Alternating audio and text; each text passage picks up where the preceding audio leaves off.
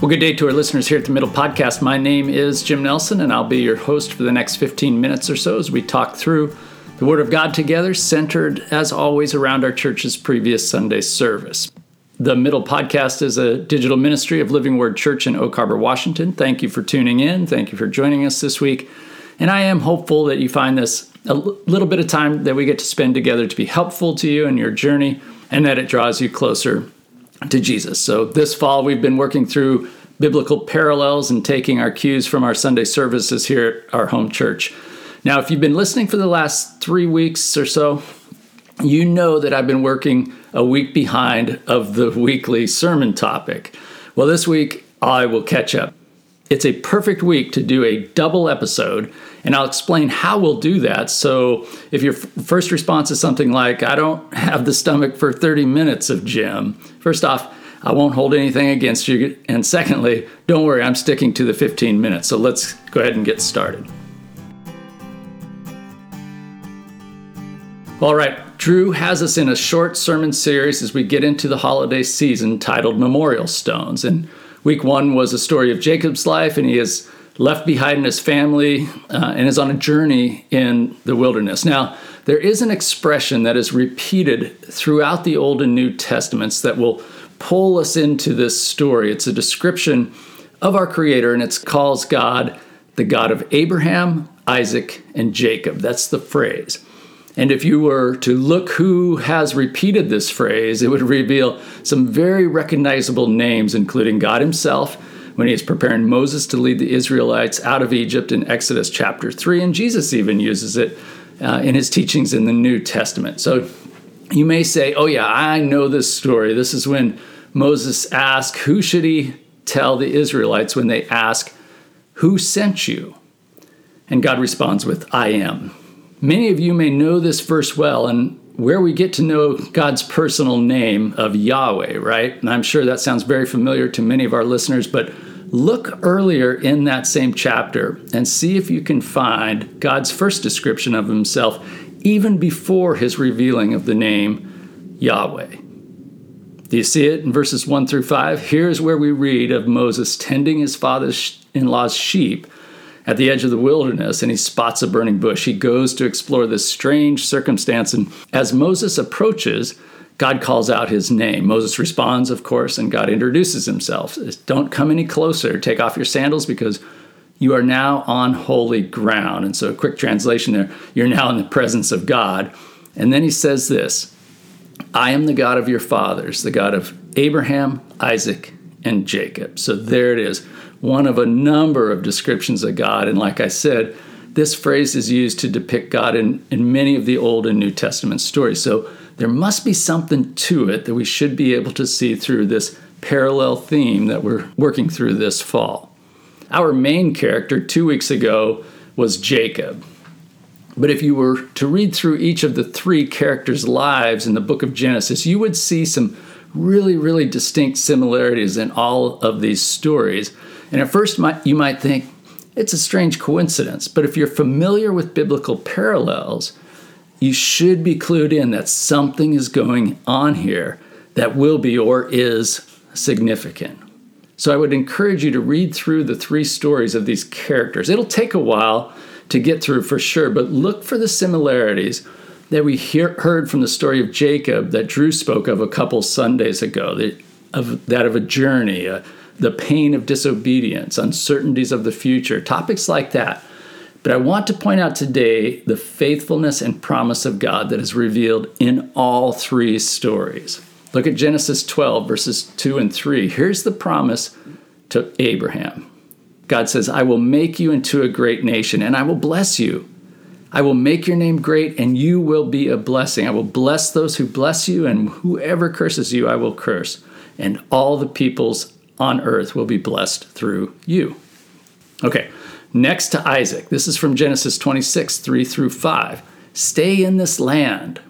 Then I will be with you, and I will bless you, for I will give you all these lands to you and to your descendants. And I will fulfill the solemn promise I made to your father, Abraham. I will multiply your descendants so they will be as numerous as the stars in the sky, and I will give them all of these lands. All the nations on earth will pronounce blessings on one another using the name of your descendants. All of this will come to pass because Abraham obeyed me and kept my charge, my commandments, my statutes, and my laws.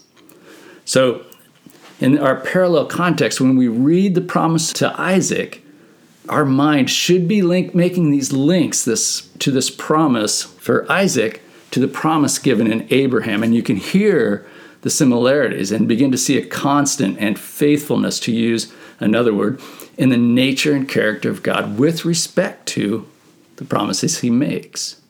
But he's the God of Abraham, Isaac, and Jacob. So let's finish on Jacob in Genesis 28, verses 13 through 14. I am the God of your grandfather Abraham, and the God of your father Isaac. I will give you and your descendants the ground you're lying on. Your descendants will be like the dust of the earth, and you will spread out to the west and the east and the north and the south. All of the families of earth will pronounce blessings on one another using your name and that of your descendants. So many similarities in this promise. It's actually just an extension of the original Abrahamic promise to the sons and the grandsons. So what am I getting at today? Through the story of Jacob stacking stones from 2 weeks ago, as we read through his life, we should begin to recognize the repetition, the similarities in his life with that of his father and his grandfather. And those little aha moments hopefully spark something in us to want to dig deeper, to spark it, and it sparks a desire to ask the question internally, why am I reading this again? Different story, similar context. There must be something to it. And the bottom line is pretty simple. There is something to it. Let me explain by concluding part one of this with a question. Have you ever been reading through Scripture, and you've read that particular story before, but this time something pops out of the words that you've never heard or realized before? I do it many times. You can ask Kristen. I often say something like, we're talking over a lesson from the Bible, and I'll say something, I must have read this 100 times before and never seen that perspective before, or never seen even maybe like an individual word before. If you've spent time with your Bible, I'm confident that you've had moments like that also. You want to know why? Here's why. The Bible is written to be read over and over throughout a lifetime. Psalm 1 says this, his delight is in the law or the word of the Lord, and on his law he meditates day and night. The Bible is written in a way that the first time through, maybe you just get a view from, say, 35,000 feet. And yep, we're going to use some aviation references here. Now, the next time you read through, or the next time you fly, you're at a lower altitude, let's say, you can recognize that the green space toward the edge of that town below isn't a park, but it's actually a golf course. You see the layout, and you see little sand traps down there. And maybe the next time you're flying and you're looking out during the approach phase, right? Maybe around 5,000 feet, and you look out and you can easily recognize the Linwood Mall on Final into Seattle. Kind of getting the picture? The more you do it and the closer you are to the Word, the more is coming out to you. The Holy Spirit is just revealing more and more and more. And this is what's fascinating about our Scriptures. Every time I reread it, it's designed to reveal itself more and more. These parallels we've been talking about for weeks, this repeating of the phrase God of Abraham, Isaac, and Jacob, it's all intended to get us to slow down, to meditate, to pray over our time in Scripture and see the story of Jesus through the Old Testament and the New. And that the nature and character of Jesus is being more and more revealed with each reading. These memorial stones that we're going through, the song of Habakkuk 3 that we talked about last week, the repeating of Abraham and his descendants' name, all of it is to get us in a posture of remembrance, to recollect what God has done and his promises and his faithfulness to us, and unveil that central story of all of the Scripture, that Jesus was sent to complete all that we read in the ancient Israelite stories and bring this new covenant of love God, love others, that ushers in the kingdom of God. All right. That's part one in Jacob. Let's move into part two and get me caught up with our Sunday sermons. It's the story of Joshua. You heard it just this past Sunday. And the Israelites are crossing the Jordan River First off, this is one of my favorite stories in the Bible. And if you're a regular listener, you've probably heard that statement from me many times before. I like a lot of the stories in the Bible. But this one has a special place because this is actually the story that is the foundation of the Middle podcast. And I'm going to take our remaining time to give you the background. I don't know exactly, but probably around, I'm going to say 2.5 to 3 years ago, I was reading through this story of Joshua, and it's always intrigued me, especially around the transfer of leadership plot line, as Drew talked about a bit this past Sunday. I was drawn to this particular part of the narrative due to the repetitive nature of the waters being held back, right? Once, obviously, for our part here with the parallel to Moses in the Red Sea. But there was one thing that really caught my attention, so I'll do a little bit of setup and then show you that verse. So here's the setup.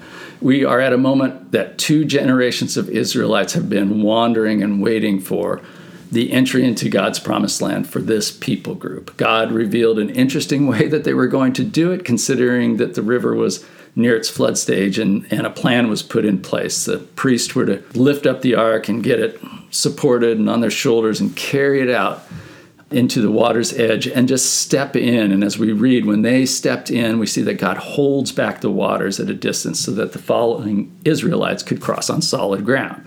That's all remarkable. But I was drawn to Joshua 4:10. It says this, the people passed over in haste. I'll say it another way. They moved quickly and anxiously over the riverbed to get to the other side. And it got me wondering, why does this scripture talk about their crossing this way? This haste and this quickness and this anxiousness. If you recall the story of Exodus, you know that God had demonstrated his faithfulness to them many times. Food, water, protection, guidance, all of that. They had a history of experience that should prove that God is nothing but faithful. But when I consider my middle of the week, there are many times when on Sunday I'm convinced God is the answer, but that doesn't always reflect my thinking or my actions or my character on a Wednesday or Thursday in the middle of the week. What wall of water is being held up in a distance in my life that I think will come crashing down on me unless I hurry through the week? I hastily move through the week. I picture the 2 banks of the river to be our Sundays. That's one Sunday before, one Sunday after. There's provision and protection and guidance on those Sundays from God and his word and his spirit. And I picture the middle of that river to be the Monday through Saturday of our week, far from safety and the security of our gathering together. So there's an explanation where the name of the podcast, the middle of the Jordan River.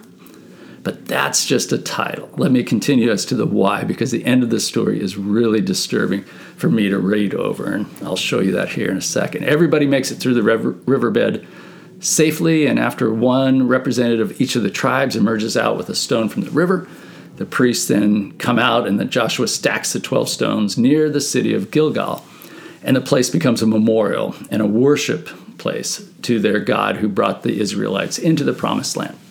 As a quick aside, and in line with our parallel themes this fall, take a look at later stories that happen around this place of Gilgal, this town of Gilgal. And remember, as you run across the name of the story, pause just a second and see if your mind kind of wanders back to this crossing of the Jordan story. And what you'll see in a lot of those stories is focus on remembrance and worship and transition, all of which are included in the story of Joshua. What's really important is that God commands his people to keep telling the story of deliverance. When your kids ask why those stones are piled up, tell them the story of what God has done in your life. Just tell them. Keep telling the story. So I'll move quickly. A lot happened in Joshua's life through the book of Judges, but I'm going to take you to the end of Joshua's life and give you the why to the middle podcast. Check out Judges 2, verses 8 through 10. And Joshua the son of Nun, the servant of the Lord, died at the age of 110 years, and they buried him within the boundaries of his inheritance in the hill country of Ephraim. And all the generation also were gathered to their fathers. In other words, the generation that was Joshua's generation, when they had all passed away, there arose another generation after them. Now listen to this. I need your attention really, really good here. And there arose another generation after them who did not know the Lord or his work that he had done for Israel. What happened? Joshua's generation stopped telling the story. They stopped going back to their stones and explaining to their kids how much God had done for them to get them into this promised land. For some reason, they stopped. I don't know why. I could guess. If there's anything like today, they were busy conquering, busy organizing the land, busy planting crops, busy making alliances, busy with soccer practice, busy at work, busy with Netflix, busy, right? I just implore all of our listeners, if you're a dad, if you're a mom, if you're a grandparent, a friend, a coworker, fellow student, we can't stop telling the story. That's the why for this podcast, to take part in telling the story and hopefully along the way give you some encouragement to do the same. I love the story of Joshua, and at the same time, I'm deeply upset with its ending. I pray that maybe this little bit of time we get to spend together this week, maybe it convicts you in some meaningful way that in this middle of the week, you're going to keep telling the story. All right. That's a 2-for-1 episode at the Middle Podcast. I'm hopeful you find it useful in the middle of the week and your walk with Jesus. God bless you, and we'll see you next week right back here on this production. God bless.